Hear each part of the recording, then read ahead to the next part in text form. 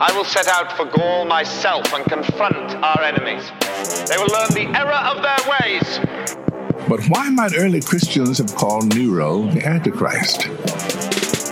I will quash my deluded enemy, not with the sword.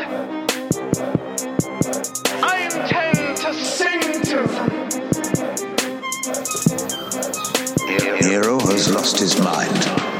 Welcome back to the Life of Nero. This is episode 47, Ray. Yes, all day long.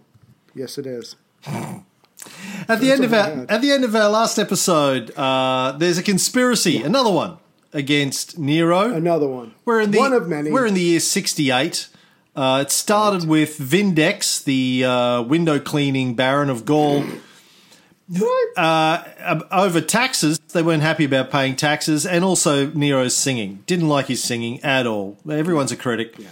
But Vindex, through his support to replace Nero behind Servius Sulpicius Galba, 73-year-old governor of northern Spain, and on the 2nd of April, 1968, no, 68, no 19, so just the 2nd of April in the year 68, right.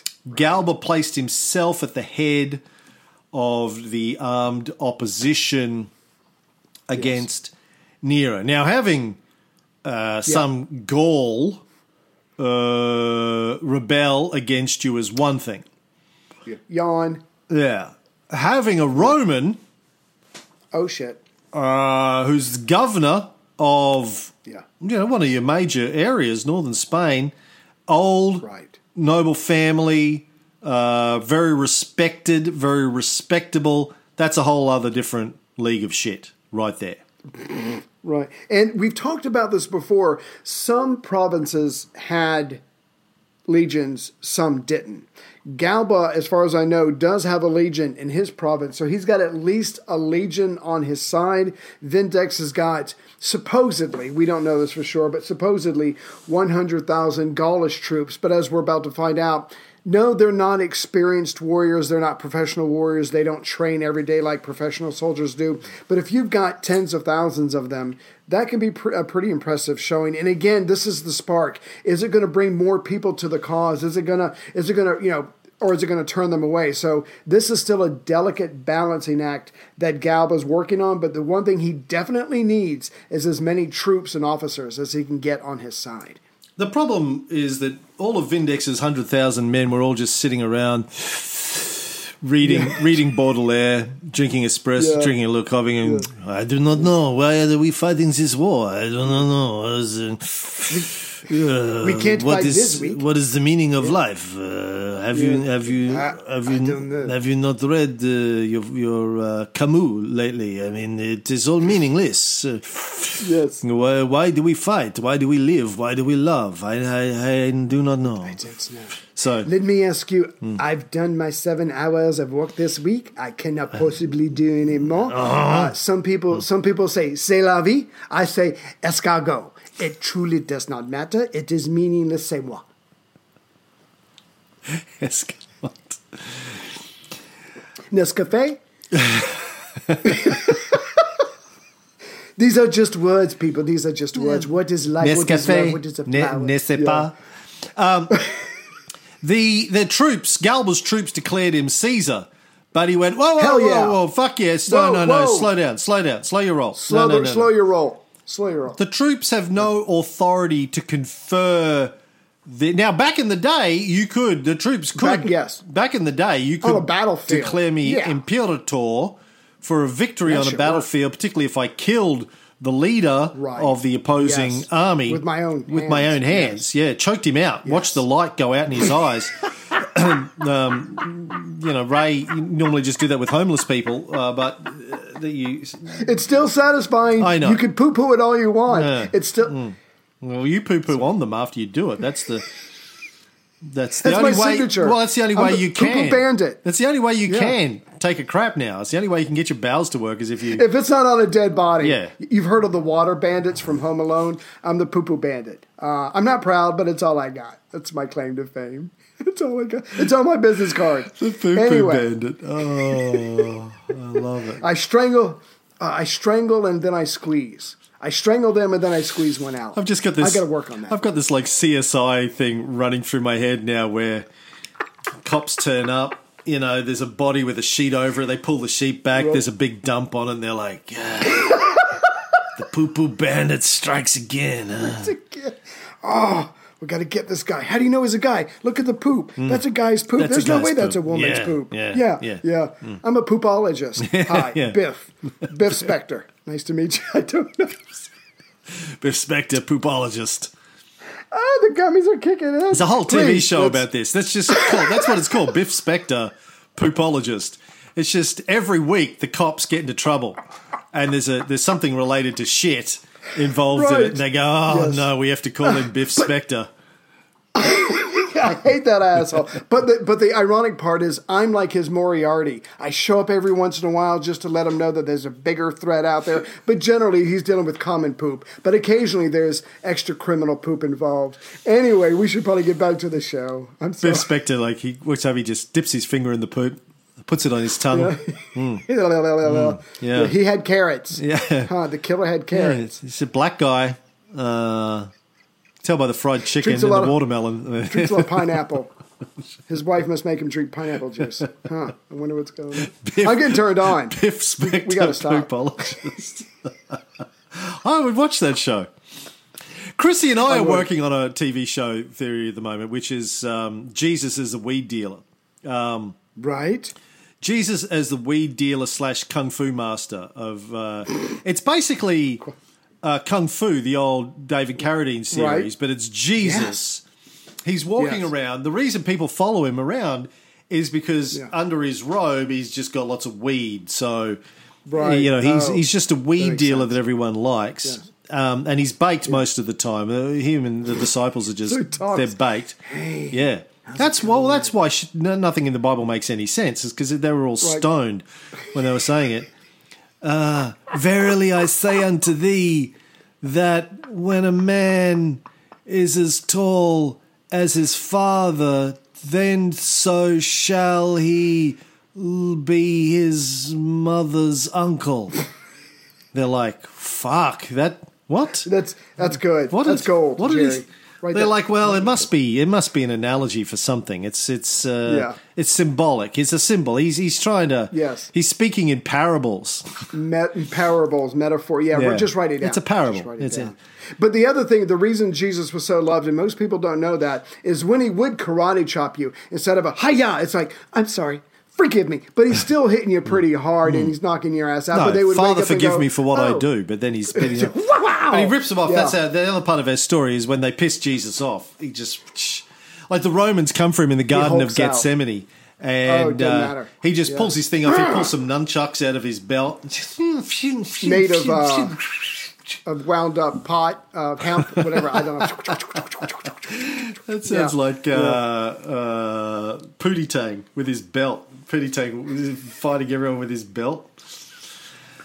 Pootie Tang. Anyway, where were we? Oh yeah, his troops declare him Caesar, and he's like, no, you can't do that anymore. It's a whole new thing now. He instead just styled himself legate of the Senate. He liked the fact that rhymed too. I'm the legate of the Senate and the people of Rome. Don't get in my way because I'm going home. Farmers Boulevard. Out, y'all. Yeah. Woo! Now, he was saying, look, the imperial power can only be conferred by the Senate and the people of Rome. So let's not get ahead of ourselves here. We're a few years away from soldiers just being able to declare people emperor. Oh, that's crazy. Yeah. We're not quite there there yet. They're proper yet. channels. Well, actually, we're several months away from that. But it feels like years. As you said, he only had one legion. Yeah. He needed to recruit a second. He started doing that. But quite soon he's joined by the governor of southern Spain and Otho, Poppaea's ex-husband, who Nero, kindly, I think, banished to Lusitania 10 years earlier. Because he's like, look, dude, bruh, I don't know how to tell you this, but I'm gonna be fucking your wife. A lot. Yeah. In public, probably, a lot. And I don't want you to see that. I want to. You don't want to. You don't want to see that. You don't want to see that. You don't want to see. You don't want to see me writhing rhythmically up and down. You don't. Oh God, I'm getting turned on. But the point is, why don't you go to Portugal? It'll be better for you. It'll be better for me. It'll be better for everybody. But you've got to think, after 10 years, Ortho, he might appreciate the fact that Nero could have had him killed, but he just banished him or whatever. But you've got to think that Ortho feels some kind of way, and he's probably quite eager to join in on this. He was like, listen, I don't know if this is going to mean anything to you, but the place I'm sending you to, while I'm going to be fucking your wife, Lusitania, a couple of thousand years from now, where, the British and the Americans are going to use the sinking of the RMS Lusitania as an excuse to get involved in World War I. They're going to fake it. They're going to lie about it. They're going to say that it wasn't carrying ammunition, but it will be, of course. But it was. And the Germans will warn them. Warn the passengers. In the newspaper. Yeah, in the newspaper. Don't get on this fucking boat because we're gonna sink it. But people got on it anyway, and they sank it because Germans are nothing if not good to their word. They follow through. Yeah, I think you'll find. Yeah. So, people will be talking about Lusitania 2,000 years from now. They won't remember Otho, but I can't. I'm not a magician. I can't do everything. But if it wasn't for the sinking of the Lusitania, everybody would be talking about Ortho. So you don't always get what you want. Yeah. Deal with it. But he's in on this now. Yeah. Now, news of all of this gets back to Nero, and now he's starting to take it seriously. Two of his governors. Three of his governors, if you include Vindex, 2 Romans, and Otho himself. With he used to be one of Nero's best friends too. Otho, they go way back. He knows. Exactly. This is not good. Not good. No. And Galba nearly was his daddy. Galba was nearly his stepfather. So, right. Yeah. Now, most people. I mean, this is a video, so you're not going to be able to see this. But picture the part of the movie Rain Man, when Dustin Hoffman is going, about $100, about $100, he's freaking out. This is what Nero, he's rocking himself, he's sucking his thumb, he's in the fetal position, but he does have a voice of reason and calm near him to help soothe Nero's aching soul. Yeah, well, it's not Tigellinus, his normal... No, he's stage right. Yeah, Tigellinus did a stage right. Yeah, we've talked about this before. Like, Tigellinus just disappears at the end here. Pew! He turns up a little bit later when it's all too late. Yeah. Now, some of the sources say that he was down with consumption. He was sick. Right.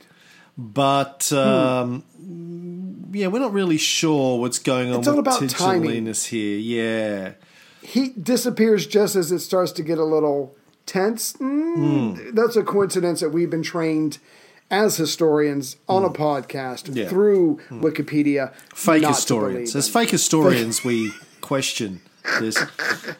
But the other Praetorian prefect, Nymphidius Sabinus, is still there. So he's the guy saying, listen, Nero, don't worry about this. Shh, it's okay. I've got you.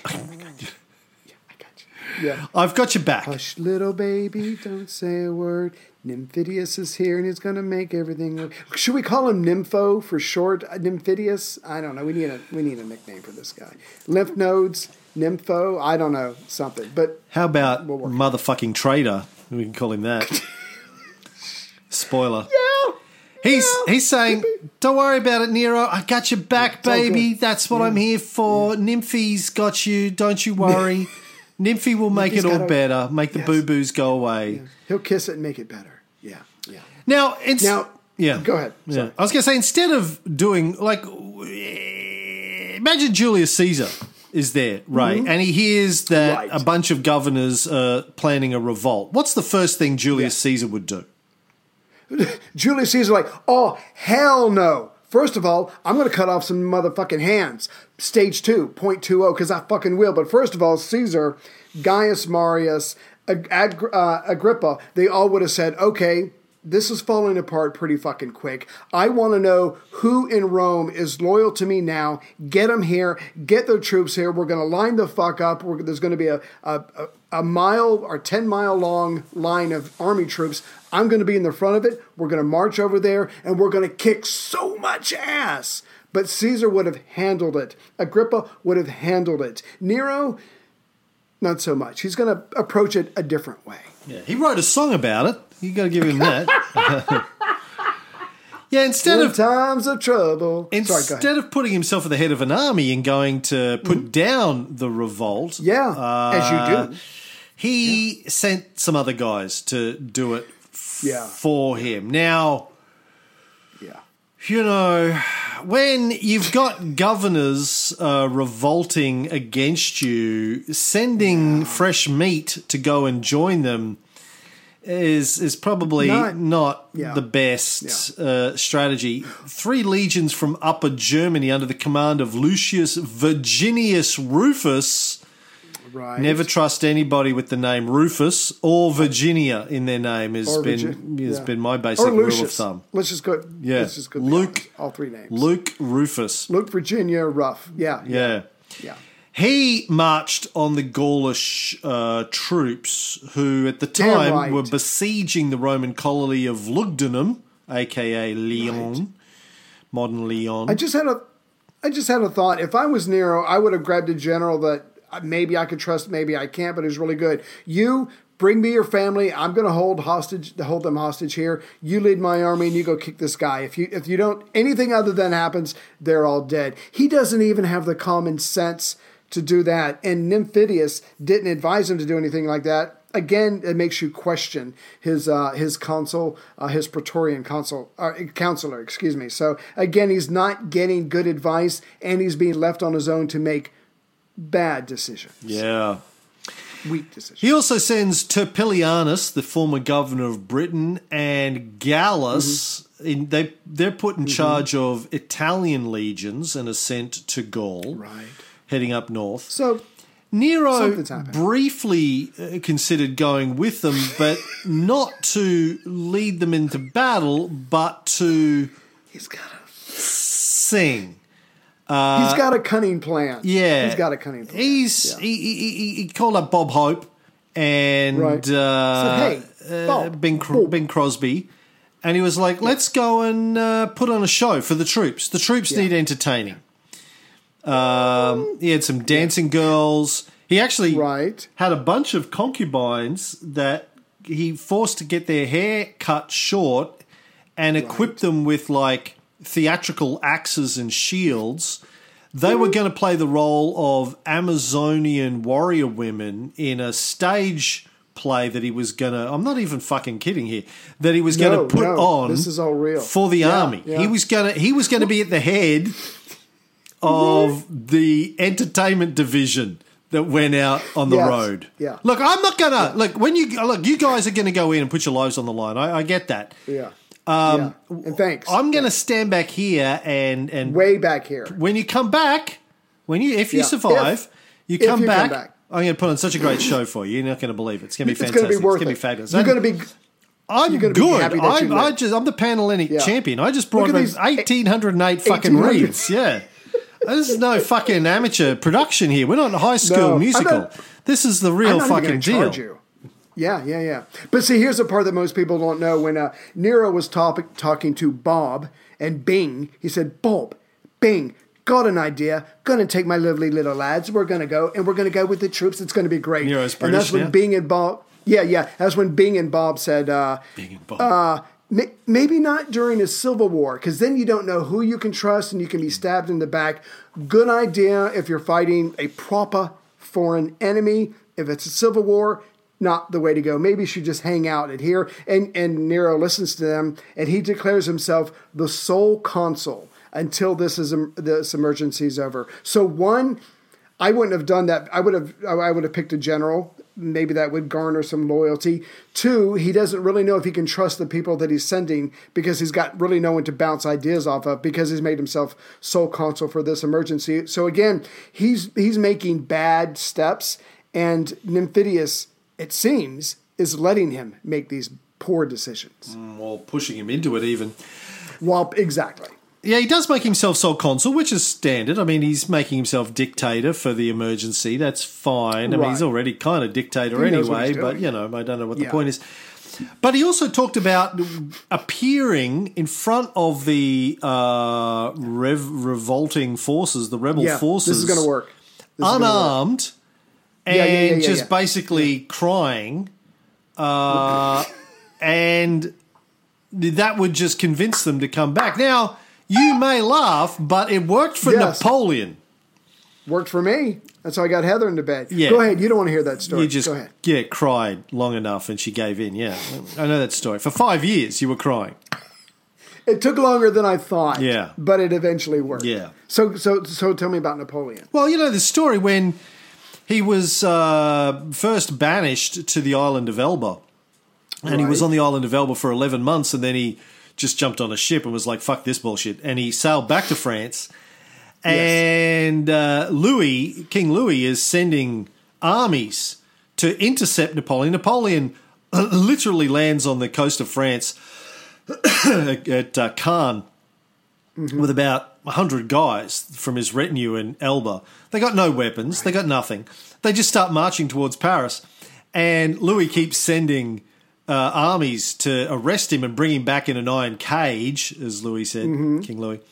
And they would just get there. Napoleon would just walk up to them and go, well, if you want to kill me, kill me. Otherwise, get in line and come with me. And they were all like, fuck yeah. And they just got behind him in the match. He ended up sending a letter to Louis saying, look, please stop sending troops. I can't feed anymore. I've got enough. Thanks very much for all the troops you sent me. We're good here. We're good here. I appreciate it, but I don't need any more. This is fine. This is enough. I really only needed about 100, but now I've got 10,000. It's enough. It'll be fine. Thank you. I don't know how to thank you. And he just marched to Paris, and Louis ran away.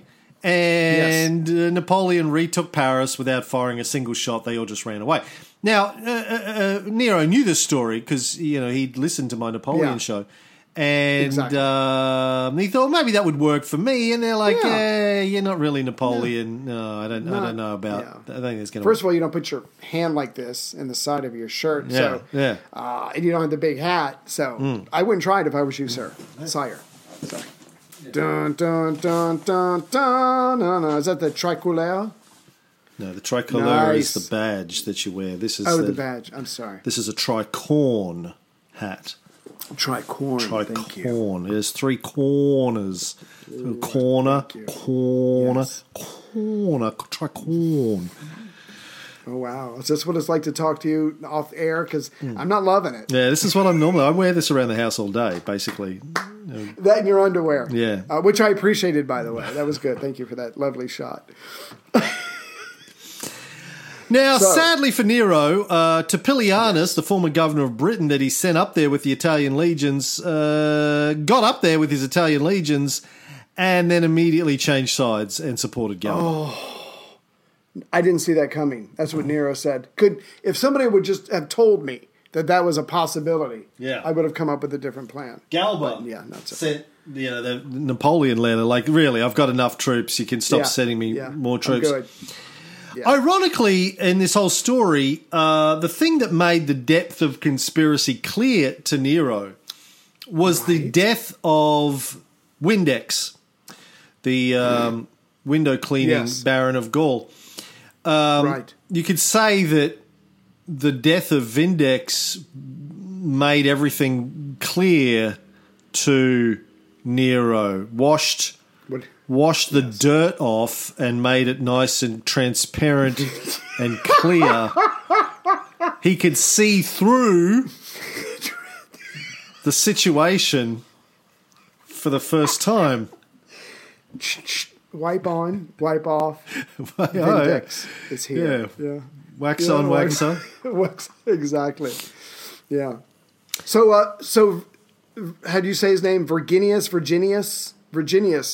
gets there with his 3 Rhine legions. He faces Vindex, but they don't cross swords right away. And that's not a penis joke. They literally don't start fighting. They talk instead, I guess, supposedly about supporting each other against Nero. So now what's looking like it was going to be the first battle of this civil war is nothing more than a confab, because they're going to talk, they're going to work together, and together they're going to get rid of Nero. So things are working out great for these two guys so far. Yeah.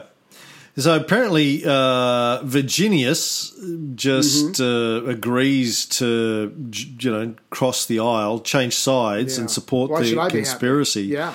We're taxed too. So fuck him. But the next morning, his legions slaughtered 20,000 of Vindex's Gauls. That's a fifth of his 100,000 ragtag, Gaulois smoking, Baudelaire reading army. That's the problem. They slaughtered them all because they were basically eating a baguette and reading Baudelaire when he fell, reading Camus. But it doesn't matter, because Vindex, because of what Dio said, is the man of all seasons. He's going to take his 80,000 survivors, he's going to rouse them to a passion, to a pitch, to a victory pitch, and he's going to kick so much ass. Or not. Or not, yeah. Or he committed suicide. In a manly way. Thank you very much. Very manly way. Drank a bottle of Windex. Yeah. Now, why the betrayal of Virginius's forces against Vindex's forces, do you think, Ray?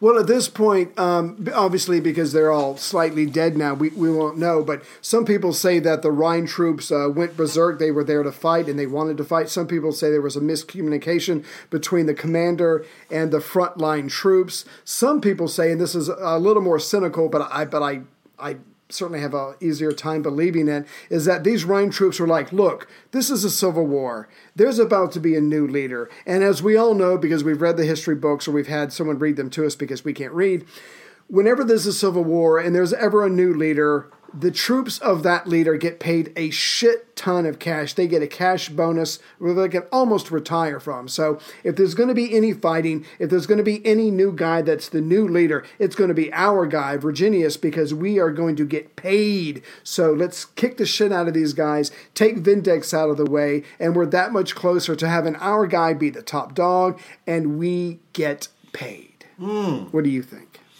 Yeah, it's very surprising. Like, as you say, some sources claim it was an accident, that the troops didn't get the memo that they're actually on the... I said don't kill them. Don't. Yeah. Fuck, I left out that word again. Yeah. Sorry, go ahead. Maybe they were French. It was just they're French. Yeah. They just didn't give a fuck. They didn't read the memo. We do not read memos. This is not for us. If it's not a poem, this is not we are going to die anyway, according to Camus. So might as well be today. You know what I'm saying? Some sources say they wanted to go to Italy to fight in Italy. And for some reason, killing the Gauls would make it more likely that they would get to go back, because these are Italian guys mostly. Right. They wanted to go back. See. I don't know. They didn't want to take third place behind Vindex and Galba's troops when it came to the spoils of war. None of these stories really make much sense. Maybe, Virginius pretended to change sides and then changed his mind again and then changed it back later. We don't really know. But anyway, whatever happened, Vindex, the guy who started this whole thing, committed suicide. Offed himself. Yeah. Just thought, oh, fuck, I've been betrayed. What a tragedy. What a disaster. 20,000 people dead. We're not even fighting the war yet, and I've lost a fifth of my troops. Yeah, that's not good. So he kills himself.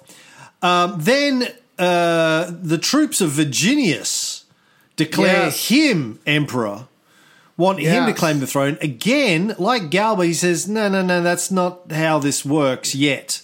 No. You're jumping ahead in the timeline here. You don't get to declare me emperor yet. Yeah, he's literally, shh. They wanted him to lead them to Italy. He's like, no, we're not. No, just fucking, just stop, you guys. Like, Jesus Christ. You had one job.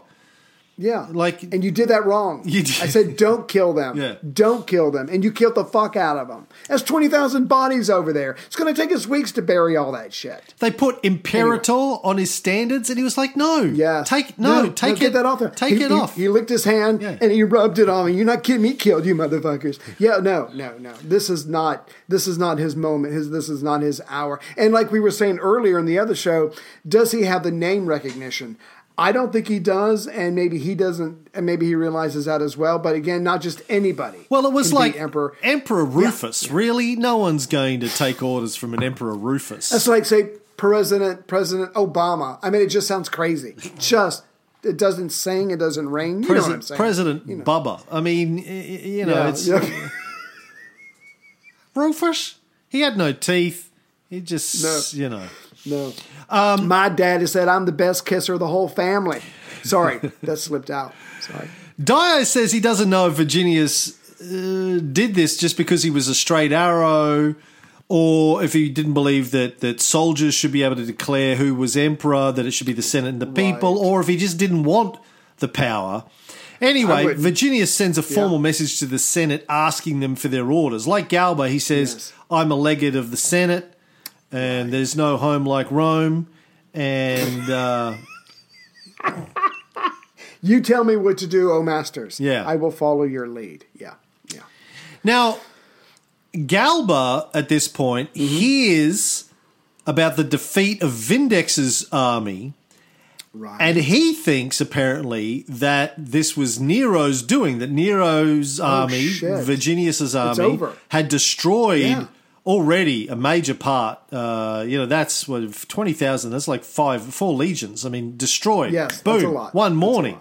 He's like, fuck, this is done. It's all over. This was a bad decision. Yeah, I'm heading home. He left his army, went to settle his personal affairs, and get ready to commit suicide.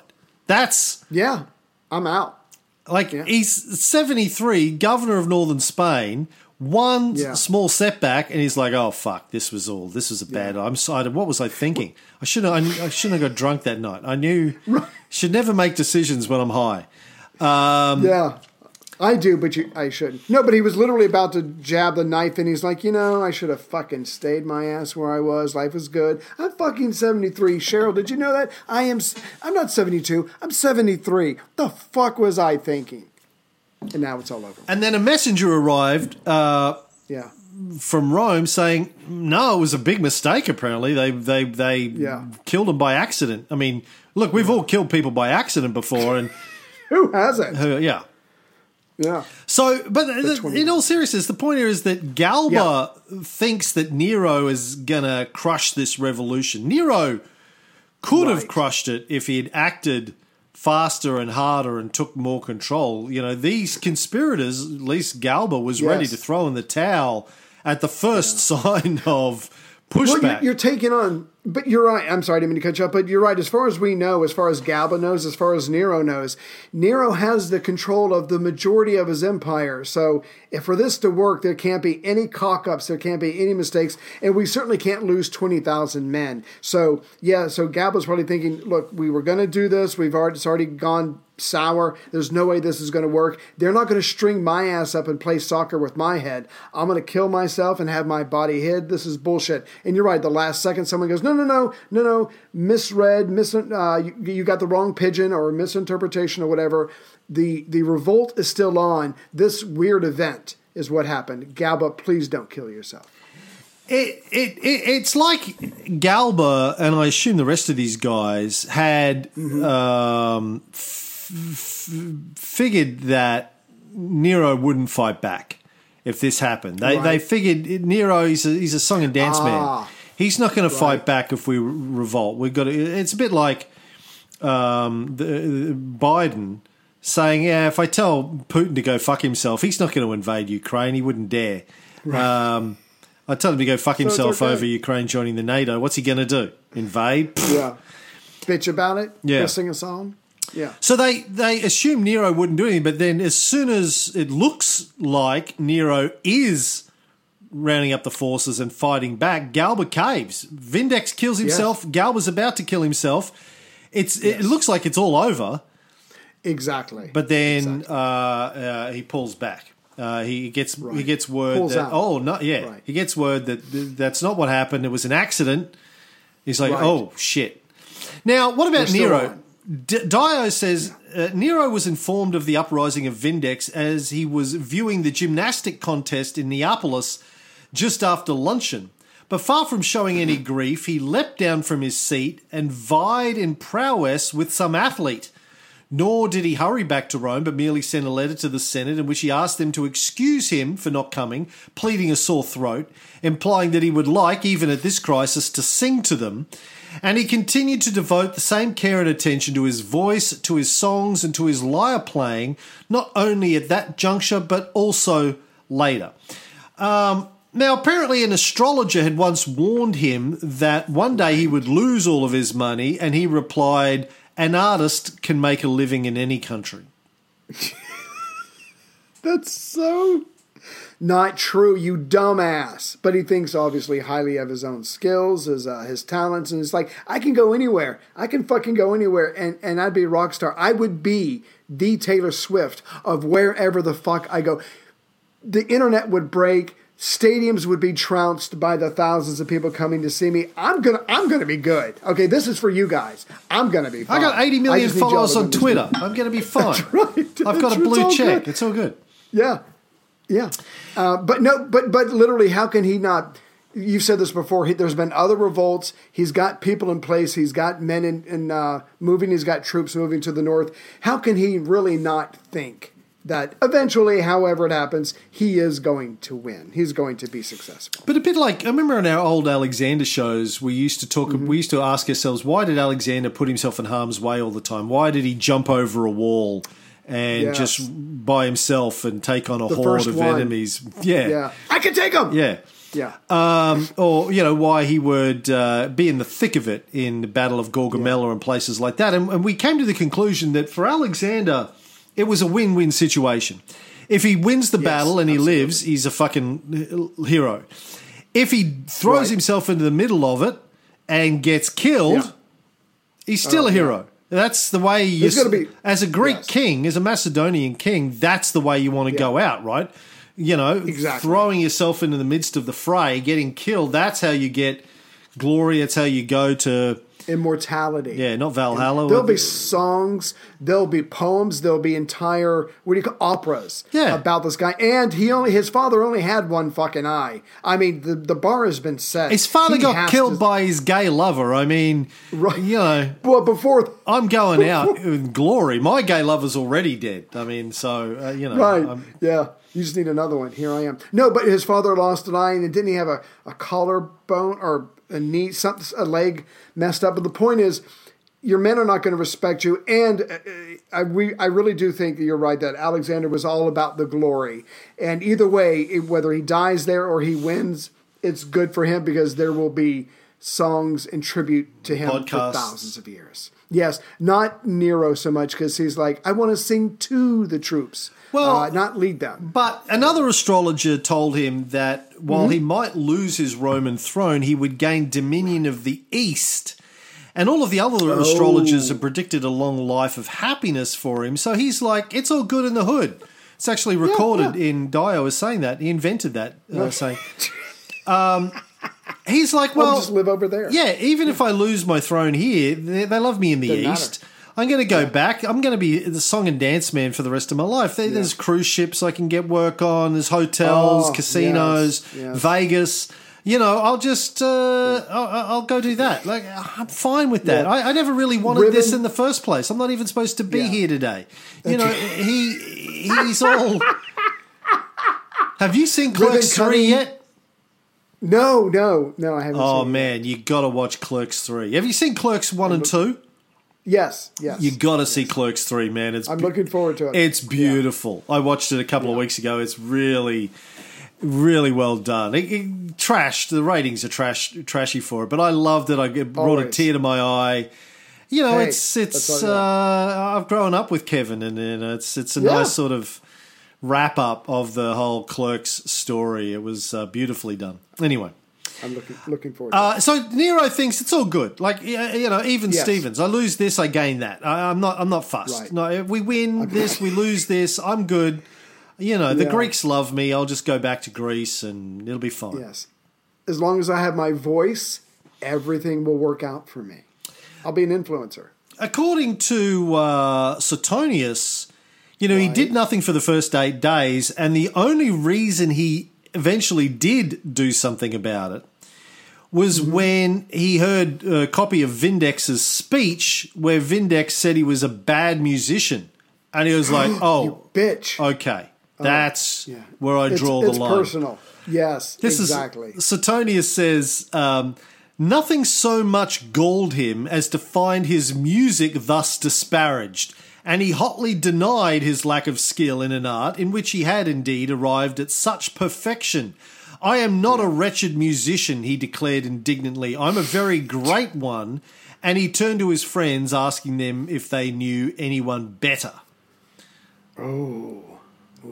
So that's... You would hesitate and die. Yeah. You would hesitate. Now, when he heard that, Nero went, it's war then. Yes. Because you don't talk about the man's fucking art. You don't talk about his singing. That's bullshit. Yeah. So he spent the next few weeks in Rome alternately depressed or rejoicing when he got news of victories, like 20,000 guys dead. Yeah. Suetonius and Dio both have lots of stories about him coming up with wild schemes. They claim that he said he would just murder all of the senators while he still had a chance. He'd burn down the city again. Like, I fucking did it once, motherfuckers. I can do it again. I still got those matches, motherfucker. Yeah. Man, my house is made of gold now, and gold doesn't burn, so I'll be fine. No. I don't have to worry about the palace. Bit, but my favorite one was when he supposedly said, tell me if I'm getting this right, he would get his revenge on Gaul by killing all the Gauls either in Rome or in Italy. Look, you start messing with me, and I'll fucking kill all the people that are like you. Not exactly the most efficient method to win a war, but hey, it's something. Now, these stories are probably fake, I think. A lot of these stories of his claims. Like, there's been They can look bad. You know, if we've learned anything from our series on Nero, it's that, like Caligula, he has been depicted harshly by history. You know, he's painted out to be a batshit crazy, insane, bloodthirsty tyrant, madman. And really not. He's just he just wants to sing, and that's all. He's a frustrated artist. I just want to sing. Yeah, don't make me sing. Sorry. He's not. You know, and so all these stories about him are probably my take on it is it's probably bullshit. But the irony is that right up until the end, he could have defeated Galba and Virginius. Galba obviously thought so. That's why he was prepared to commit suicide, right? Exactly. Yeah. So, I mean, he's got the resources. He's just got to... we're going to probably go into this later, but I really do think that he was the wrong person, the wrong type of person, and the wrong job. But even with all of his lack of experiences, you know, again, you literally say, we ride in the morning. You gather up all your men and you show some leadership, you show some courage, and that will buck people up. But as long as he's sitting there doing the little singing and the wrestling or the acting or whatever, again, it's just going to disgust more and more people. And it's hard to want to fight and die for someone like that. Most of these generals in Europe, though, were still loyal, it seems, because they were passing on news to Nero that they were being invited to join the conspiracy. In fact, there's one suggestion that Galba only joined the conspiracy himself when Nero found out that Galba hadn't told him about the conspiracy and so sentenced him to death, and that's why Galba joined up in the end. But Galba was a month's ride from Virginius, so you know, the news about Virginius actually joining the conspiracy and not deliberately killing. I don't know how he found out about Vindex's men dying, but there's obviously, email was a lot slower in those days. It was dial-up. It was being carried by cockroaches from one point to the other. That's the original email. They called it C-mail back then. It was cockroach mail. Yeah, and worked for a long time. People laugh these days, but that worked for thousands of years. Yeah. We would have in terms of great human inventions. There was the wheel, nothing, fire, slavery, and cockroaches. Right? Did we invent fire? I know we invented slavery, but did we invent fire? Or did we invent the cockroaches? Or did we just... And I'm not nitpicking. I'm just trying to be when I say invent fire, invent the ability to control fire. Creation and termination of fire. Right. Thank you. So, news was travelling slowly. If Nero had acted quickly... he could have still nipped this thing in the bud. He could have pulled together about 14 legions from across the empire that still seemed to be loyal, put himself at the head of them, and march on these guys and just crush them. And he would have won. He would have won. He probably would have bought himself another 50 years. Now, the one other general who does seem to have defected at this stage was Clodius Macer in Africa. Right. He revolted in May 68, started printing coins with his own head on them. Oh, nice. And he seems to have been running as an independent candidate for the throne. He wasn't throwing himself in on the Galba conspiracy. Yeah, but I think his main ace was the food. We've talked ad nauseum about the food that was coming from parts of North Africa, and he quit sending food to Rome. You're right. He revolts in May, prints his own coin, and I'm thinking maybe he was thinking that the food aspect, because we were talking on the last show about how Rome was going without some free corn and stuff while Nero was gone. Maybe Macer could ride this food wave all the way to the throne. Stranger things have happened. Yeah, you control the food, you control the people. Exactly. Now, on these coins, about 85 exist. Only 20 of the existing coins have his portrait on them, but he uses the abbreviation SC on his coins for Senatus Consulto. Now, that had only rarely appeared on Roman coins since 40 BCE, when the Second Triumvirate took form. So he's going, no, I'm loyal to the Senate, not to Nero. Exactly. He was going to run as an independent candidate against Galba. So we've got two claimants now coming after Nero. It's okay. Nero's got a plan. Sorry, go ahead. He does. By early June, Nero is pulled himself together. He's got a plan. He's going to go to Alexandria. Yes, I am. Pull together an army big enough to protect Italy and take it back up and kick ass. He's going to probably put Vespasian, who just put down the revolt of the Jews. He's going to probably put him at the top of it. He's not really threatened by Vespasian as a contender for the throne. He's too old. He's the son of a mere equestrian tax collector, not really throne material. Would have been laughed out of Rome at this stage. Exactly. Like Galba comes from a noble family, Vespasian doesn't. So at this point, he's not really a threat. Not really a threat. Yeah. I did want to ask it'd you be real like quick. It'd be like a disgraced reality show TV host running for president of the United States. Not really anything you're going to take seriously. Exactly, unless the son of a bitch wins. I wanted to ask you, so Nero is going to head east, gather an army, come back and win or take over Rome. Who does that remind you of? Who went to the east, was going to build up a big, massive army, and then come back. All he had to do was stomp his foot. And an army would appear out of the ground. Of zombies would rise up out of the ground. But we just said, now we know, or at least we suspect, and I think it's based on firm information, that Nero does have enough people in Italy to raise his troops. He doesn't have to go to Alexandria. I think maybe that a seed or the idea of it was planted in his ear, but he could stay there and make a real fight of it. This is just going to prolong the war. I mean, don't get me wrong. In that part of the world, he is a god. You know, he was in Greece for 14 months. The people love him.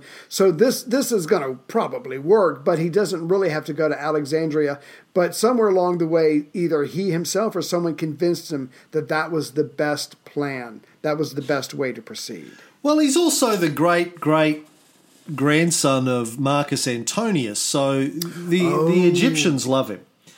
Good point. So he's going to be safe in Egypt. It's a good plan. He's close to Vespasian, who's down in Judea, etc. Right. It's a good plan. It's a good plan. I think it's a good plan. Right. Unfortunately, the guy he put in charge of the execution of the plan was his Praetorian prefect, Nymphidius Sabinus, Nympho. Right. He goes, can you make all of the arrangements? I'm not a details person. I'm a big picture guy. Handle that. Yeah. Handle that. Make all of the arrangements for me to go to Alexandria. Sabinus is like, I'm on it, boss. Don't you worry about anything. Yeah. Got it all pretty little under head. control. Yeah. Yeah. Shh. Go play with your water organ. I got Shh. I got this. What he didn't know, Nero, was that Sabinus was in daily contact with Galba's agent in Rome, Achilles, who was, in theory, Sabinus's prisoner in Rome, but is having daily meetings with senators and is plotting the overthrow of Nero, and Sabinus is colluding with him. Oh, this is fucking brilliant. They are literally working behind this guy's back, and he has no fucking clue. No clue. Sabinus apparently thought that his prospects of advancement would be higher under Galba than Nero. He's like, okay, I'm a Praetorian prefect, but where do I go from here? I want to be consul. I want to be governor. I want to have my own day in the sun. I don't want to just be your fucking chief bodyguard for the rest of my life. There's no glory in I'm having a little trouble with this. I mean, as far as if you look at a hierarchy, if you look at an organizational chart of Rome, even as an empire, Nymphidius is like, what? He's in the top three. He's in the top three spots. You've got two. Nero, you got your freedmen, but then you've got you're right. So Nymphidius is literally the one who's keeping Nero alive. He's keeping him safe. He's keeping the empire safe. I mean, you can't go much further up, but for whatever reason... You can be a governor and have, 5,000 troops, a legion, and you can have, making money, in the provinces as they're doing. Raping and pillaging away through a province.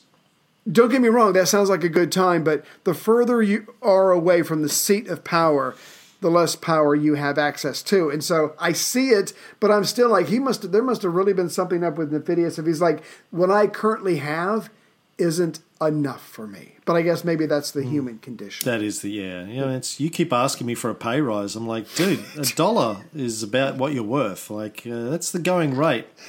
Right. Yeah. But inflation, can you at least make it $1.20, $1.25? It's a slippery slope. You start doing that. If I give you a little bit, but I have to give you more. I'm sorry. You know what? I apologize. I apologize for even asking. You should. I'm sorry for wasting your time.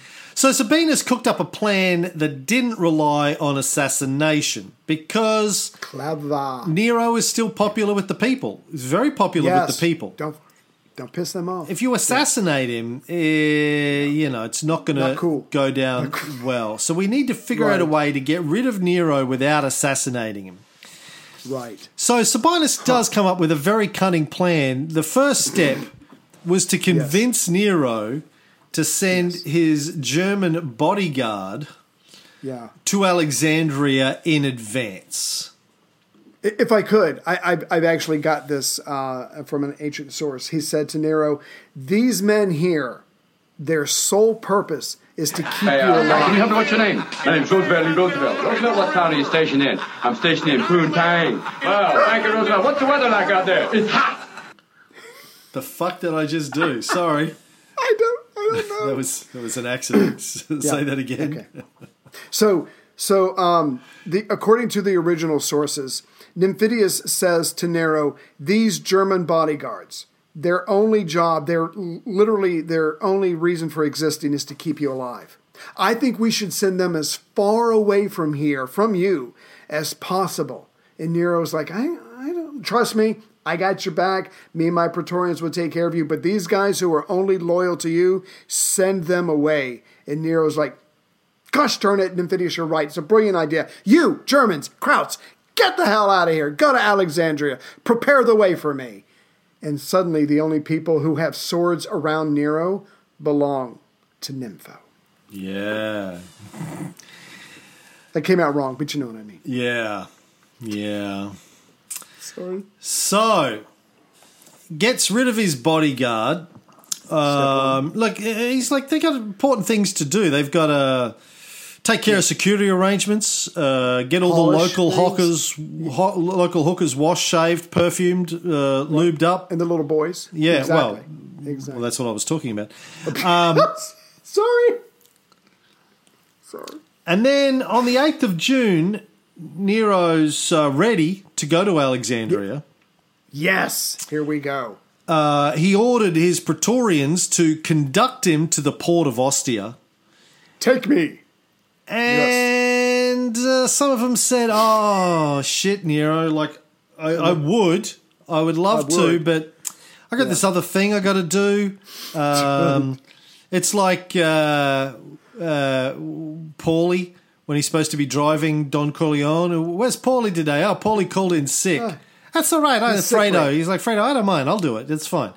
When your bodyguard calls in sick, that's not never a good sign. That should be in our book of rules. Yeah. That Stan and Barry. Yeah. When your bodyguard calls out sick, you're gonna die.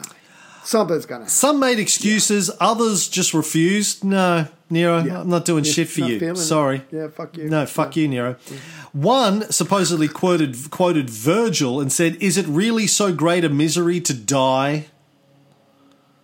Wow. Which the answer is, yes, bitch, I'm the emperor. Life is pretty good. Don't want to die.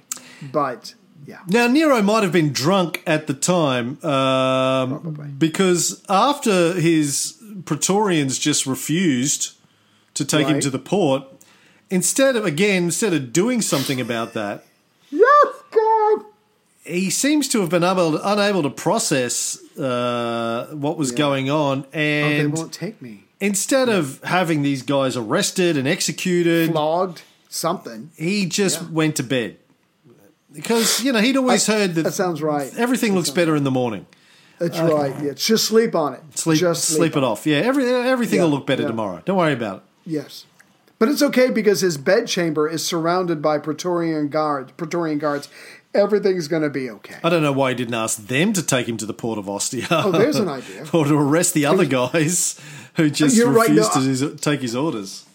I think, based on what we know about Nero, there was probably some amount of alcohol involved. And when they told him no, which he's never heard the word no before except from his mommy, it probably freaked him out a little bit, pissed him off, and he doesn't know what to do. He doesn't know how to process that. He probably did imbibe a little bit. And what's the next best thing? Just shuffle off to bed. Went and cried himself to sleep in his bed. Cry me a river. He woke up about midnight and, like, again, Don Corleone, when he was in hospital after the assassination attempt, found out that all of his bodyguards were gone. And said, that's not right. And most of his servants were gone. Oh, fuck. That's not good. Maybe Nymphidius is on this. Maybe he's the one who's betrayed me. Maybe my killers are going to be here any second. I'm in my pajamas. What should I do? Yeah. So he ran to try and find someone to have. No, he had several senators staying in the palace because he was showing them his water organ. Right. When I say that, that's just me putting my penis in the tub. He probably meant something different, I'm guessing. He went and banged on their doors, and they didn't answer. Oh. Now, is there a party? There was a party that he hadn't been invited to. What he didn't know is that they had been summoned to a midnight session of the Senate at the Praetorian camp. We've seen this before. Yeah. Anyway, running back to his room, he came across two of his freedmen, Epaphroditus and Phaon. They suggested that he leave the city immediately, hide out for the night, and then ride to the port of Ostia the next morning. Yeah, get to Alexandria. So he pauses just long enough to search for a vial of poison. The good old Locusta, the woman who has poisoned half of Rome at this stage, including his stepdad. And she's still alive somehow. Still alive, yeah. Yeah. But he couldn't find the poison that she'd prepared for him for emergencies. He did find Sporus asleep in one of the rooms and made him come to. So the four of them, Epaphroditus, Phaon, Nero, and Sporus. So 2.5 men. Grab some horses, went to the stables, grabbed some horses, and get the fuck out of Dodge. Now,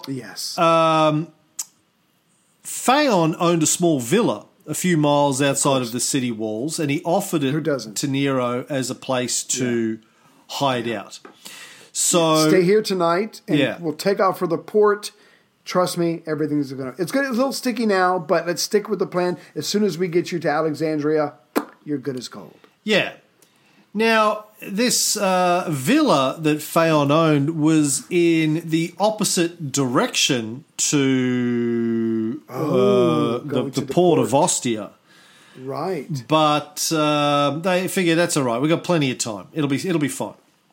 Well, it's a good thing. Who's going to look in the opposite direction? Huh? Yeah. Cutting Thinking plan. Deep. Cutting plan. Nero covered his face with a cloth or a handkerchief, according to some sources, and they were riding through the darkened streets of Rome. At one point, they rode past the Praetorian barracks, and they saw everyone gathered there. They heard lots of shouting, lots of lights, lots of, fuck Nero signs up in the air. Right. They're like, oh, shit, this isn't good. Fuck him in the air. At one point, the cloth fell from Nero's face as he was riding past a veteran, and the veteran hailed him as an emperor. Hey, Nero, what's up, man? Hey, where you going? Why are you in your nightshirt and slippers? What's going on? Now, according to Dio, Nero was so scared of being caught that he hid in tall grass, lying flat on the ground until daylight. This is what Dio wrote. To himself he lamented and bewailed his fate, considering, among other things, how he had once prided himself on so vast a retinue and was now skulking out of sight in company with 3 freedmen. Such was the drama that fate now prepared for him, that he should no longer play the roles of other matricides and beggars, but only his own at last. And he now repented of his past deeds of outrage, as if he could undo any of them. Such was the tragic part that Nero now played, and this verse constantly ran through his mind, both spouse and father bid me cruelly die. Damn. But God will forgive him. All you got to do is ask for forgiveness. We were all taught that. He's not a Christian. Yeah. Oh, fuck that then. That's right out the window. Yeah, he's fucked. And I don't know how Dio knew what was going through Nero's mind at the time. Sure. Maybe he was a mind reader. There was thunder and lightning spooking the horses. Dio said there was an earthquake too. Of course, there's always an earthquake. And thunder and lightning. So they had to dismount and walk. Oh, I shouldn't have to walk anywhere. Yeah. Now, but see, go ahead. No, go ahead. But the drama doesn't stop because they finally get to Phaon's house, his small villa. We all have one right outside of Rome. But they can't get through the front door. So suddenly Nero and these other guys have to slide on their belly under some dense undergrowth. It's really just, this is probably not true. Who knows? But this is like the thunder. This is like the guard spotting him, yelling out his name. These are just bad omens. He's suddenly disheveled. He's crawling on the ground trying to get into this guy's house. He's parched. He's panicked. He hasn't had anything to drink. He has to drink from a puddle to slack his thirst. Again, these are all just things that the emperor of the known world should not be going through. But finally, Finally, they get inside. Nero, exhausted, falls asleep, but he can't just fall asleep anywhere. He falls asleep on a slave's bed. Again, just another demeaning moment for the ruler of the world, of the known world. Yeah, but the interesting thing about this story is we have two versions of it, one from Suetonius, one from Dio. They tell different versions of this story. Now, scholars tend to think that Suetonius and Dio are getting everything about this end of Nero from a single source because they basically tell exact versions of this in different places. But this is different for some reason. So, yeah, Suetonius says he went to Phaon's villa. There's a suggestion that he had to hide in the grass because Phaon went ahead and knocked a hole through a wall so Nero could come in and didn't go through the main entrance so the slaves wouldn't see him. I don't know why he couldn't just send the slaves out and cover your faces. Get the fuck out of here. Yeah. Everybody to your rooms now. I mean, I yell that all the time. Yeah. I mean, they don't listen to you, but... No, but that's not the point, Cam. God damn it. But they're no longer your slaves. That's the problem. Which I'm not happy about at all. But the point is, that's another extreme little weird quirk in a story that probably didn't have to be. Doesn't make a lot of sense. But Dio's version, it says it wasn't a house, it was a cave. Phaon's like, well, listen, when I said it was a house, I mean, to us, it's a home. A bear's house. Yeah, it's a house to us. It's a home to us. It's really a cave. And by cave, it's really just a small hole in the dirt. But hey, listen. Right. You've got to start somewhere. Get in the way of a real good estate story. market's crazy right now. I don't know if you know this. Exactly. Dio writes, after a long time, as no one was seen to be searching for him, he went over into the cave, where in his hunger he ate bread such as had never been, he ate bread such as he had never before tasted, and in his thirst drank water such as he had never drunk before. This gave him such a qualm that he said, "So this is my famous cold drink." He was so thirsty he lapped from a dirty puddle. Now, did you read about what this cold drink is that he's referring to? No, please tell me. Apparently he invented something that was called the decoctor. Pause for laughter. The decoctor, according to Pliny, Nero invented this. They would have the water boiled and then cooled by placing it into the snow. And then he would drink it. So you just fucking wait, but that's fine. You boil it, kill off any impurities, freeze it in the water, booyah, slushy. He invented slushies, but they call it the decoctor. Okay. So he was like, so apparently that was famous, and he's like, so this is my famous drink, hey? I'm drinking from a puddle. Exactly. Yeah, this is where it's come to. I like that. Even if it's not true, I like that. Now, either whether it's the house in the slave's bed or in the cave, either way, he goes to sleep. He's exhausted. Right. Phaon goes back to Rome, supposedly in search of news. Yeah. I'll go find out what's going on, Master. Don't worry about it. You can trust me. Yeah, but he seems to have actually gone to the Praetorian barracks and told them where Nero was. Yeah. Oh, by the way, I've got the big dog. He's currently drinking out of a puddle, but I've got him in the bat cave. Yeah. Don't worry about it. Now, the next morning, a messenger arrived to tell Nero that he had been deposed as emperor and declared a public enemy by the Senate. Right. Now, the running away thing played into their hands because what they said was, he's gone to Egypt or he's going to Egypt. He's abandoning his post. He's abandoning the throne. He's doing what Marcus Antonius, his great-great-grandfather, wanted to do. He's leaving Rome forever. Choosing the East. And according to Section 37, Part B, point 14.7 of our articles of our Constitution... Sure. That's that's a no-no. That's a no-no. Yeah. He's abandoned his post. He's no longer emperor. So we don't even really need to depose him. He's deposed himself, really. Himself. Yeah. Yes, that's brilliant. Yeah, because there's been enough deposition. bloodshed. Yeah. Yes, exactly. Which so what means does the Senate do? Yeah, the Praetorians don't need to be loyal to him. The army doesn't need to be loyal to him. The Senate, the people, no one no longer needs to be loyal to Nero because he's abandoned the throne. He's literally outfoxed himself with advice from other people. He's outfoxed himself. He has no support. He has no troops. He has no loyalty. And now he's an enemy of the state. Oh, brilliant. However this was managed, brilliant. He's going to go to Egypt and he's going to use... I mean, that's technically his province, right? Still, it's not part of the Senate. Augustus kept it for himself and it's been handed down. Exactly. So he's going to go, he's going to raise, and he's going to go to war against Rome. And, we need to defend ourselves against Nero now. Nero is now the enemy. Yes. So... search parties had been sent out to look for him, although they basically had his coordinates on the GPS. It wasn't that hard. He was told by this messenger that he was to be brought back to Rome and to be punished in the ancient manner. Oh, what's the ancient? Greater to the penis. That's how your father did it. But what's the ancient Roman? Oh, okay.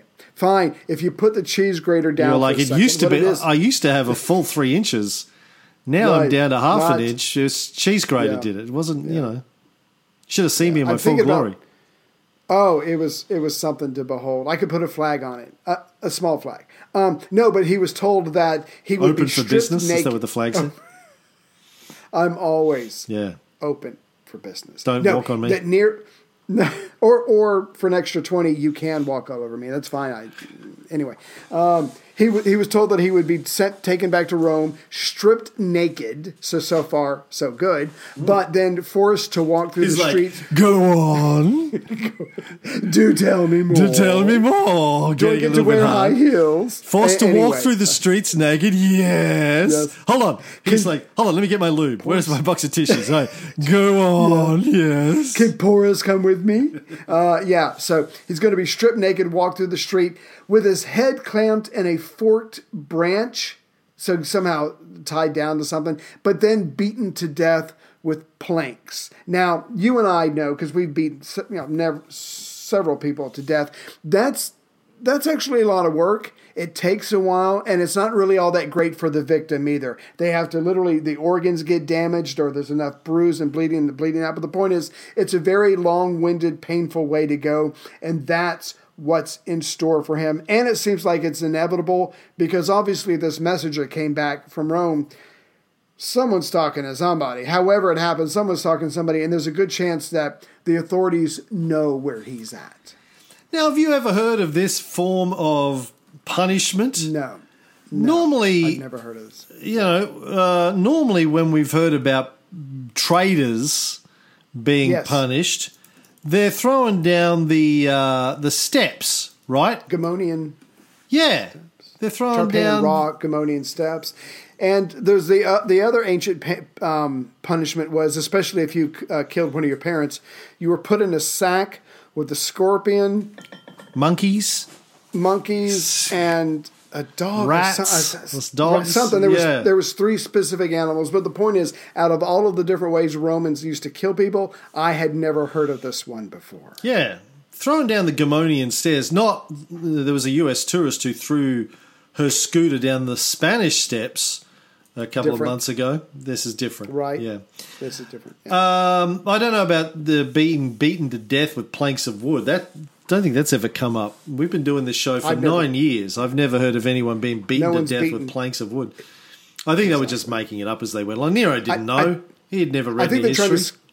I think if this is part of a wider plan, and I'm sure some people were in on it and some people were not, maybe. But the point is, you tell him, this fun-loving guy, the most horrid thing you could possibly think of to freak him out, to let him think he has absolutely no options. Yeah. He was like, it was really sexy for the first bit. Can we just do the sexy bit? I just walk naked through the streets? Yeah. Right, yeah.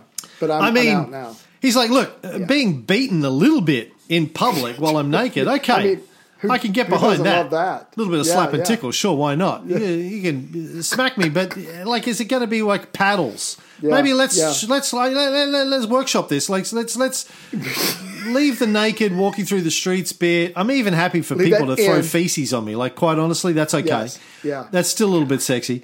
Just beat me with paddles. You can leave a mark. I don't care about that. But just do we have to go? I've been choked out a little bit. Sometimes that's okay. They're like, no, we have to go the whole way. Within reason, yeah. You lost me at the death bit.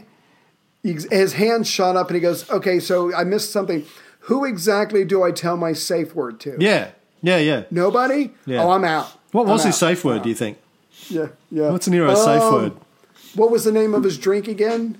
Decoctor?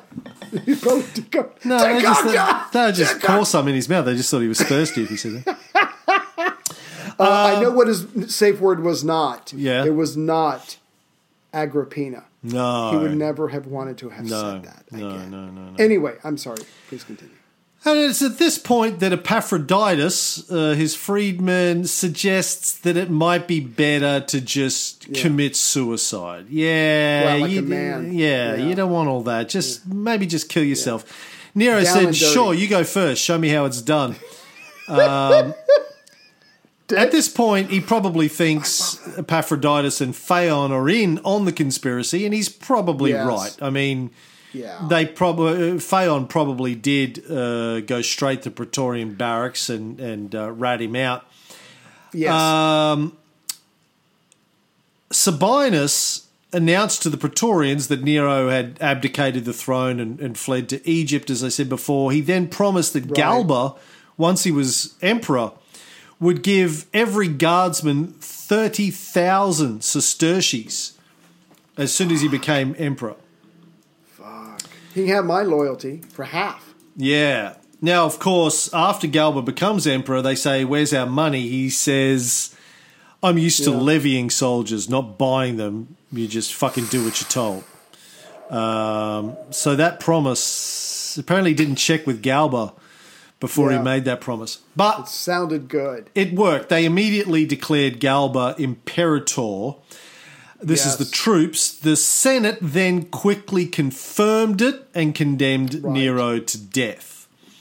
Oh, man. Well, you got the senators, you got the Praetorian guards. They've got swords. The senators are going to do... Not that the senators probably wanted to do this anyway, but they were certainly going to do it with the Praetorian guards right there, and they're the ones with swords in their hands. So this is being arranged very nicely, nice and tidy. Very perfect. Now, any future emperor can't declare anybody, to be a traitor. Oh, that's right. No treason claims because Nero abdicated. He walked away. Yeah. He's going to Alexandria to raise troops to come and fight Rome. That's no Django. He told me that he was going to go to the store for some bread and milk, and he it's like your real father did. Back. Yeah. Exactly. You know I don't like to talk about that, but and my father, my mother, my siblings, my dog. Anyways, but Nero done himself in by walking away.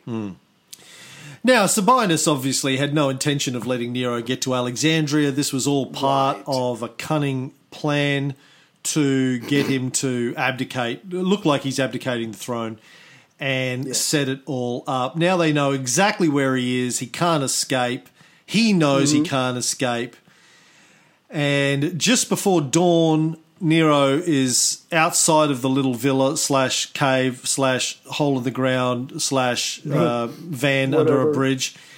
And he's watching as the freedmen dig his grave. Oh, that's got to be... But he's low, he's down, he's hit rock bottom, but at least he's not digging his own grave. Like, he draws the line at that. Like, I'll die, but I'm not fucking digging anything. Yeah, I'm not getting these hands dirty. No, I just had a petty, which I don't know what it's called. In like 12 hours, he's gone from being the emperor living in a palace. Right, with his water organ. And his decoctor drink to watching his own grave being dug in the dirt. Fuck. outside of Rome in the countryside. What a head spin. I'd be like, I can't, I refuse to process this. I cannot. I cannot even. He tested the points on a couple of daggers that they provided him with. How base and shameful that I'm still alive, he said. Oh. Well, he had plans. He was going to make Rome great again. He was going to change the world with his music. He was going to do so much. The potential is fucking staggering. And now he can't. He was going to take his water pipe organ on tour. Yeah. He had such grand plans.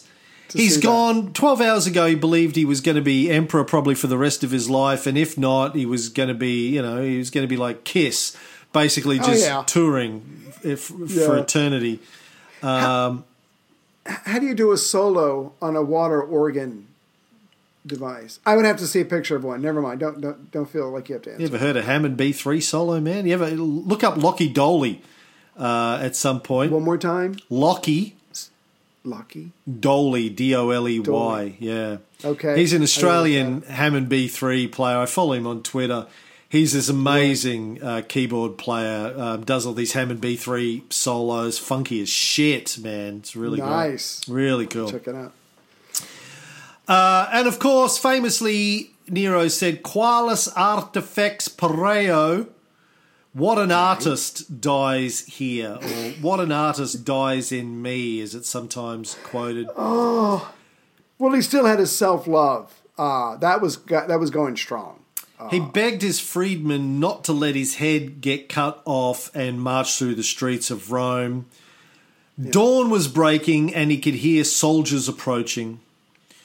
He quoted a line from the Iliad, "I hear the noise of swiftly running steeds." Somebody kill this guy. He's getting on my nerves. Quit quoting, bitch. Quit being all showy. So you got an education. Fuck you. Sorry. Sorry. And then he was like, "Don't make me sing. Don't make me. All right, I'll sing." The world is going to miss this pearl beyond price. Then he raised one of the daggers and plunged it into his own throat. Damn. Fortunately, the centurion coming over was not a professional doctor. He grabs him before he can fall. He tries to stop the bleeding. He sees that there's no way he's going to be able to do this. He's too late. He's butched his orders. Nero is still alive. He looks up at this guy and he goes, "You're too late. So this is your loyalty." A2, what's your name again? And A2, Dick Head. I don't know. Penis. Dio says that he commanded his companions to kill him. When they refused, he uttered a groan and said, "I alone have neither friend nor foe." By this time, the horsemen were close at hand, and so he killed himself after uttering that oft-quoted remark, "Jupiter, what an artist perishes in me." And as he lingered in his agony, Epaphroditus dealt him the finishing stroke. Again, two slightly different versions of the story, even though Suetonius and Dio are supposedly using the same source, so... Somebody got creative. Yeah, they're sexing it up a little bit. It's like the Bible. They're all just sort of... Right. Yeah. Trying to make it their own. Right. It was the morning of June 9th, the year 68. Mm-hmm. Nero was 30 years and 6 months old. He had ruled for 13 years and 8 months. Right. And at least his last wish came through. Sabinus and the others didn't want Nero's corpse to become like a symbol for his supporters, like Julius Caesar's was. They raised him up on a cross and showed all of the wounds and all that, did that whole thing. People got worked up. You can't have that. And who came to claim his body, Ray? This, I'm sorry, but this makes me feel good. This should be a Hallmark Channel movie. Yeah. His first lover, I guess maybe his first true love, Acte, the former slave, I can't remember. She comes with 2 nurses and she claims his body. They wash all the blood off. They dress him in a white robe with gold thread. They will see that his wishes are carried out and they will respect his body. What bitch wasn't there? His wife, his last wife, his current wife, wasn't there, and he didn't take her with him. We don't know where she was. He takes Sporus when he runs away. Yes, not his actual wife. When in doubt, go with the tighter hole. I've always said that. I always will. I think he chose wisely. Now, Acte, just to remind people, she was a former slave, probably one of Claudius's slaves. Oh, that's right. Became a freed woman at some stage. She was his mistress when he was quite young. He wanted to marry her. That's right. He was 17. From memory, she was a little bit older. Yeah. Their relationship lasted 3 years. He wanted to marry her, and his mother wouldn't let him. It's one of the reasons why he had her killed. Sure. She did go on to become quite wealthy, Acte. She had estates all over the place. She was quite rich. Even after she left the imperial court, she kept all of her wealth. She kept her estates. He probably kept in touch. He probably, they probably continued to fuck. I imagine, little at the booty very calls. Least, yeah, I mean, you got to do the booty calls, but at the very least, Nero probably pointed to somebody and said, "Hey, make sure nothing bad ever happens to her." Someone to look out for her. So obviously, because she's not a full-fledged Roman citizen, someone probably could have acted against her, especially she's rich. But I get the feeling that Nero probably looked out for her afterwards. That's Protected what you her. do. Yeah. Protected her with your first love. Yeah. Yeah. Yeah. She came with 2 of his old nurses and collected his body, washed it, etc., etc. And there's this story, I don't believe it, but there's a story that she had converted to Christianity. Right. At some point. And Bullshit. Sorry. And may have, done some Christian rites over his body, etc., etc. Too convenient. Yeah. I don't believe that story. I don't believe the story that Nero ordered the extermination of the Christians either after the Great Fire. Don't believe any of that sort of those stories. I think they're all made up. Acte would have been a little bit upset at the time, and I seriously doubt if one of her priorities would have been to have blessed him before she lights the fire. Again, that sounds too convenient, too good for the Christians. It is a pretty good story, though, that his original lover came to collect his body great. after all this time. That's true. I always loved you. True love. Yeah, true love. But Statilia, his widow, wasn't there. So Acte and the 2 old nurses washed the blood off his body, dressed him in a white robe embroidered with gold thread. It was placed on a funeral pyre and cremated. Then a few mourners took his bones and placed them to rest in a casket in the Ahenobarbie/Domitian family tomb nearby the Campus Martius, along with his illustrious ancestors. He wasn't proclaimed a god by the Senate.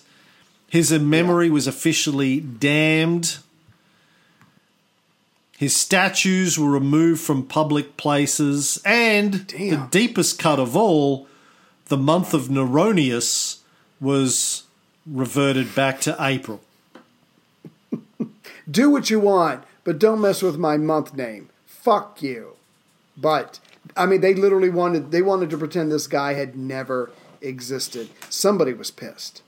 Now, Suetonius says that the people danced with delight after his death, but Tacitus, we don't have Tacitus for the last couple of years, but we do have him later on, saying that whilst the most solid elements of society were pleased, the masses were plunged into grief. Yeah. So he was still very popular with the people, it would seem. The the lower classes seem to have believed that, like they did with Tiberius and with Caligula, that the bad stuff that happened during his reign were because of some of the bad men that he had around him. It was Helios's fault or the Praetorian prefect's faults. Exactly. Not his fault. He was a good guy. He was a good kid. He just surrounded himself with some bad people. Right. That's what Heather says about me, that I work anyway. Yeah. Fuck Heather. That's you need to divorce that bitch. That's what I'm saying. I try. I'm afraid. Yeah. But I tried. Yeah. She's like, you're not going anywhere, bitch. Yeah. As long as you're making that $1 a month, your ass is staying here. Yeah. Your ass is mine. That's right. According to Tacitus, the mob immediately started attacking some of Nero's former high-ranking officials, believing that they were the cause of all of this, and beat them or stone them to death in the streets. Now, God damn. that could be because they were, this is now that Nero's gone, payback for all of you bitches. Or it could be that they blamed him. The way it seems to be told by Tacitus is that they blame these guys for making Nero look bad. Aponius, one of Nero's secret police, was knocked down, and a passing cart heavily laden with stones was deliberately driven over him, crushing him to death. Spicillus, Nero's favourite gladiator, who, according to Suetonius, Nero had asked him to kill him on the previous night, but Spicillus had refused. Wow. He was attacked in the Forum, and the crowd pushed over one of Nero's statues so it fell on him and killed him. I want that to be true because that's a good story, but... Can you just lie there and don't move for a minute? Don't move. This is going to take us a couple of minutes. At least. It's we made gotta out rock of it. marble, this thing, man. Like, it's solid. We got to... Yeah. Yeah. It's going to take a while. We're working on this for a while. We brought in some cranes. We got some ropes, some pulleys. Just we don't tried go mules. anywhere. That was embarrassing. Yeah, so we had to go get something heavier. Yeah. First, we're going to rock it, get it going. If you could hold still, please. You're really messing this up for us. So, Nero is dead. Galba will be the new emperor. The king is dead. Long live the king. What about the kingmaker, Nymphidius? Well, yeah. I don't know. What about him? Okay. Well, I'll just do this real quick, and if you want to end on something after this, please feel free. But between the death of Nero and the arrival of Galba at Rome, Nymphidius wasted no time. He orchestrated the resignation of Tigellinus. What's Tigellinus? Tigellinus. I always had trouble with it. He orchestrated the resignation of Tigellinus and now stood as the sole commander of the Praetorian Guard. However, Galba appointed a replacement for Tigellinus. I can't even fucking say that name. Galba, however, appointed a replacement for Tigellinus, Cornelius Laco, and he took several other steps. Remember that guy, Lucius Clodius Maker in Africa? Yeah. He is killed on Galba's word. So, no longer content to help others on the throne, Nymphidius declares that he himself was a legitimate successor to Nero. Why? Because he was the illegitimate son of Caligula. He also took Nero's wife, and I'm saying that in quotes, Sporus, as his own wife, who was a young male freedman. We've already talked about him. And that obviously resembled Emperor Nero's second wife, Poppaea. The Praetorians recognized that Galba's approach counted a hell of a lot more than Nymphidius's words and his supposed new wife, and they killed him before Galba arrived in Rome. So the kingmaker himself is gone. Yeah, so much for coming up with a great plan. Like all these guys. Yeah. We see this over and over again. They have half a plan. Half a plan. Step one. Yeah. Yeah. We'll just worry about what happens later. Let's not get ahead of ourselves. An important senator named Moriscus warned the Senate that the masses were so much in two minds about the crisis that it looked as though they would all be wishing Nero was alive again very soon. Ooh. Yeah. Dio writes, thus Galba was declared emperor just as Tiberius had foretold when he said to him that he also should have a taste of the sovereignty. Oh, so it's all Thibaut's fault. Nero's death obviously brings the Julio-Claudian line to an end. It's now a military revolt organised by members of the aristocracy and an old member of the aristocracy, Galba, placed on the throne. Now, Nero's death, of course, is followed by the year of the 4 emperors. Yeah. But it's going to be up to someone else to tell that story, Ray. Because we're done.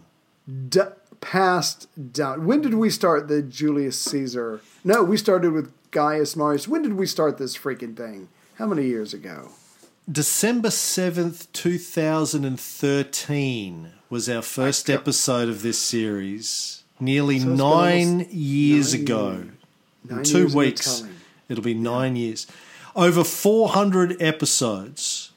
Jesus. Every month for 9 years. For some, for the first 5 years, it was like every week. For 6 or 7 years, every week we told the story. 400 episodes telling the story from Julius Caesar to Nero. And if I remember correctly, a lot of the earlier episodes were like hours long. Remember, we just used to do one big show. I'm trying to remember. 3 hours. 2-3 hours. We would do. Yeah. So it's more that. Yeah. So, what are your final thoughts? Well, I was talking to my son Hunter this morning, and he said, "So what's the point of all of this after 9 years? What's the main message? What's the point?" And I was like, "Ooh, okay, I don't know. I don't have one really. I got nothing. Well, I'm asking myself that. Why did we do this for the last 9 years? What was the point of this?" Well, history gives you a lot of life lessons if you listen, if you dig down, and if you try to write this stuff down. Like we were joking about Stan and Barry coming up with the books of do's and don'ts if you're in leadership. But that shit's real. I mean, we could really do that. We have learned so much besides the obvious don't go to a dinner invitation that's in your honor. But for Nero, I mean, I really do think he was the wrong guy at the wrong time in the wrong job. But it was other people's doing that put him there. But he just didn't have the makeup, the mentality for actual leadership or combat or whatever. But there's just so much that can be gleaned from the last 9 years. But fuck it. It was history. It was the Caesars. It was Rome at its height. I wanted to know everything about it. And we did. Much to the chagrin of my wife, because I tell her everything afterwards. She's like, shut the fuck up. Anyway, I tell her anyway, mostly when she's asleep. But I've had fun. This has been a fucking blast. Yeah, I can't believe it. We've come to the end of the road after 9 years. Yeah. It's the longest thing I've ever done in my life. Yes. It's the longest job I've ever had in my life is this series. Yeah. And see, and not to get what's the word I'm looking for? Not to get sad or anything, but we'll stop this one. There we go. We'll keep doing the Cold War. We'll keep doing the Renaissance. And again, like this, those are absolutely fascinating topics, but it won't be the same. This is the one where we did the snakes on the plane. This is the one we dropped the F-bomb on and changed our format Labianus. Whatever the fuck we do. This is where it all started. It's where it started. This is where we discovered ourselves. That's right. For better or worse. Yeah. No, look, in all seriousness, I want to thank the audience who have been with us on the entire journey. I want to thank you for going on this journey with me. It's been the highlight of my podcasting life, certainly. It taught me a lot of things. Number one, don't go into business with somebody until you see their work ethic. 2... or if they have one. Yeah, or lack thereof. No, but in all seriousness, like I've mentioned this before, but like when we started the show, I thought you were going to be my new David Markham. You were going to, because you had a degree in history, you were going to do most of the talking. My job would just be to tell the occasional dick joke and set it up. Yeah. And very quickly, I think in our middle of our first episode, I realized that you were an idiot and useless. Yeah. And I was like, nice oh, shit, idiot. I'm going to have to do all of the work here. Yeah. I thought I'd made that quite clear. I'm sorry. That never came up. It should have been in one of the interview questions I asked. No, but what it's taught me, it was, okay, well, all I need to do, like in the early days, we would record on a Friday morning my time, as we still have continued to do, Thursday night your time. Right. And I knew, okay, well, I've got, I would start my prep on a Sunday night, and I've got 4 nights. Because I was only doing my prep at nights because I had I was running a business at the time, and my daytime was making my income and my night times were for podcast research. So I would have to get my 5-10 books, whatever it was, on the topic that we were doing, and spend 3-4 hours a night for 4 nights writing notes for the 3 hours we were going to record on the Friday morning. And then I'd take Friday night, Saturday night off and start again Sunday night. And that was my life for years. Yes. Years and years and years was work all day. But it felt longer, right? Have dinner, go outside, light a cigar, and work all night till midnight and do it again and again for years and years and years to put out this show. Right. But it taught me that, well, pretty much, any subject that I'm interested in, we can do a show about it. Like the Cold War show, the Alexander show, the Renaissance show, the Bullshit Filter, have all come out of the fact that, we go, okay, well, we just go, read 20 books and then we can figure out the story, right? We can tell the story. Or 20 pages on Wikipedia. It's that's not the important thing, though. It's the storytelling. Yeah. So it's been a great thing for me. I was bloody 13 years ago. How old? 9 years ago. What am I now? 52, 41. Yeah. I was 41 when we started this show. Fox hadn't been born. Wow. It was a different time. Yeah. You were still working at Walmart, I think. You were Walmart and then UVA. Yeah. Yeah. You had a job. I had a business / income. Our lives have changed dramatically in the last 9 years. Now, we drive Ferraris and we bathe ourselves in molten gold and shit like that. But it's seriously, like it's changed our lives. This show and the shows that came out of it.